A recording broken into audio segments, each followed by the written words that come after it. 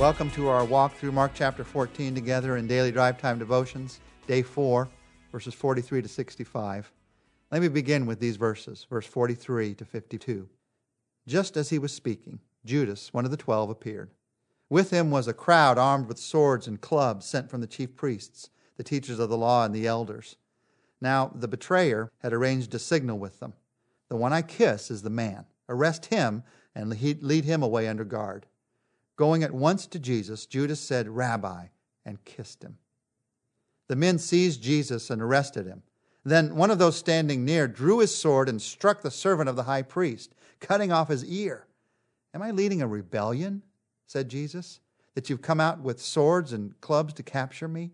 Every day I was with you teaching in the temple courts, and you did not arrest me, but the scriptures must be fulfilled. Then everyone deserted him and fled. A young man wearing nothing but a linen garment was following Jesus. When they seized him, he fled naked, leaving his garment behind.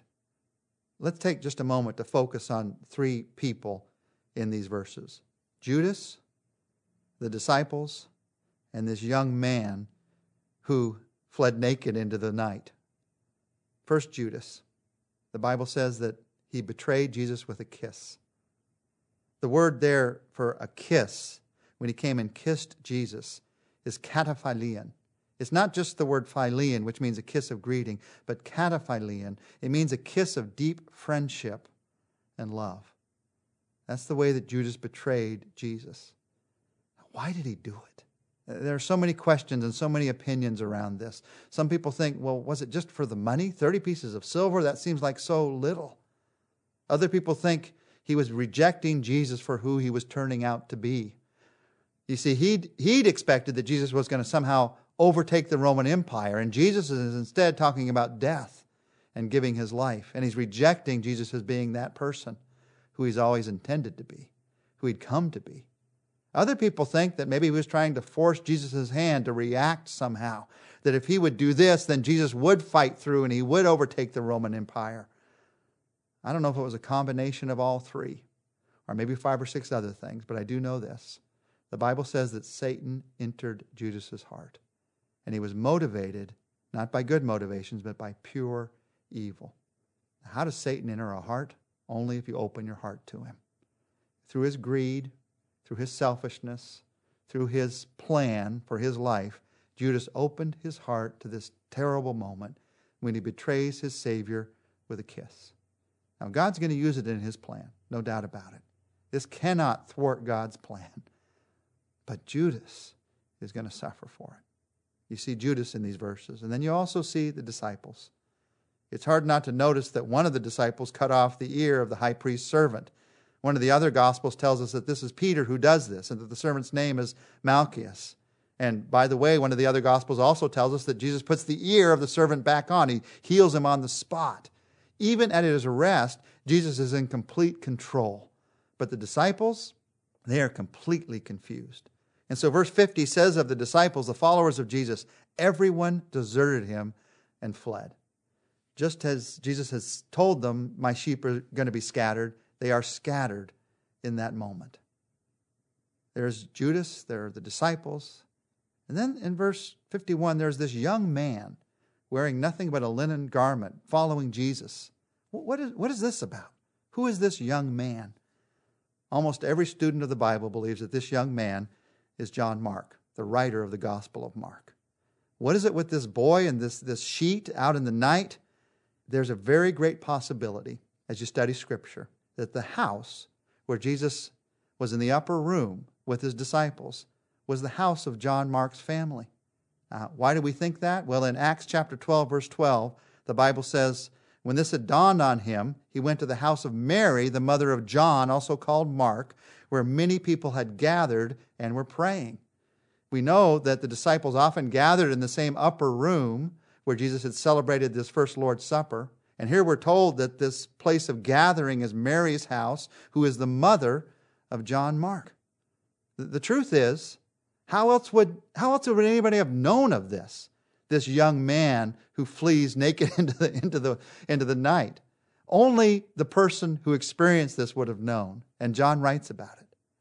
You see, It might have been that as Jesus' disciples left to go to the Garden of Gethsemane, John, who had heard what was going on in the upper room, young man, decides, I'm going to follow them. Or it might have been that Judas first brings the Roman guard, this is probably more likely, to John's house to arrest Jesus. And it wakes him up in the middle of the night.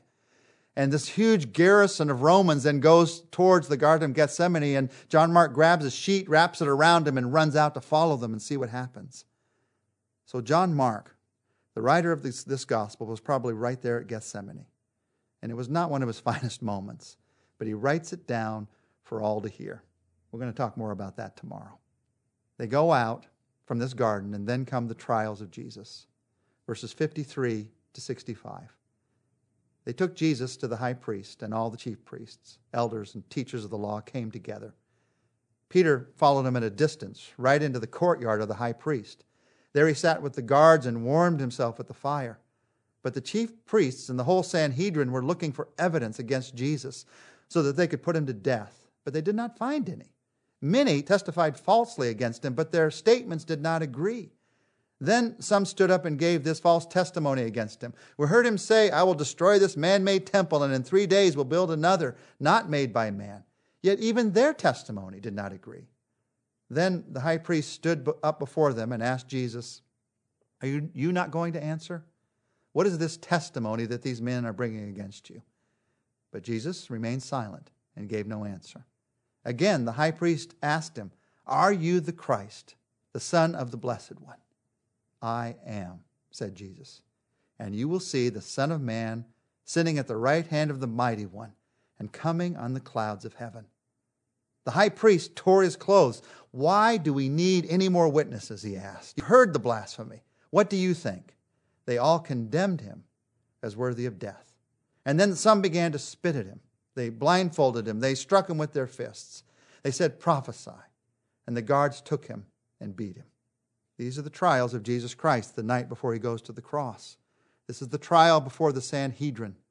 The high priest led this Jewish court, which was made up of 71 members, Pharisees and Sadducees and scribes. And this court that was held that night that condemned Jesus, it was a completely lawless court. By their own rules, these people who were so about keeping the rule of the law, by their own rules, they condemned themselves this night instead of Jesus. By their own rules, this court could not meet at night, but it did meet that night. By their own rules, this court was to meet in its own building, but it met in a different place that night. By their own rules, the verdicts, when they were given, were to be individual, each one casting their own vote, not by common consent as it was done here. And by their own rules, if there was a death verdict that was given, at least one night had to pass before it was carried out. And added to all that, they brought false witnesses who couldn't even agree with each other. And so the high priest commits another illegal act and asks Jesus an incriminating question. In their day, as in ours, a person could not incriminate himself at a trial. But they used Jesus' own words to incriminate him. Again, completely against their own rules. It's an entirely unjust trial. And yet the justice of God is shown even through this. We think that the injustice of man sometimes is going to keep the justice of God from being shown. It is not true. Eventually, God's justice will prevail. Now, I'd like it to happen sooner rather than later. But God does it in His time. And in His time, He's going to show what is just and what is right. And even though what was done in this trial was entirely wrong, Jesus was meant to go to the cross. And even this unjust moment in human history, and even though the fact those who were involved in it had to face punishment in their own hearts and lives because of what they'd done, God still uses this moment to get Jesus to the place of the cross. As I read these verses, what happened in that trial, I can't get past the insults that are thrown at Jesus. They spit at him. They blindfolded him. They strike him with their fists. The Jewish leaders that were there, religious leaders, said, Prophesy, making fun of the teaching of the Son of God, God Himself. And the Roman guards who were there beat him. They whipped him nearly to death. I can't get past the fact that the Son of God would allow Himself to go through this for me, for you. Jesus Christ. You are the humble and suffering servant. I do not deserve what you did for me, any more than you deserved what they did to you. But you took my punishment. You took my ridicule. You took my sins upon yourself. And so, Jesus, thank you. Thank you for your grace. Thank you for your love. Thank you right now, today, for the serving humility of your grace and what it means in my life. Thank you that you did this for the world, but thank you that you did this for me. In your name I pray. Amen. Join us tomorrow. We're going to talk about what happened with Simon Peter.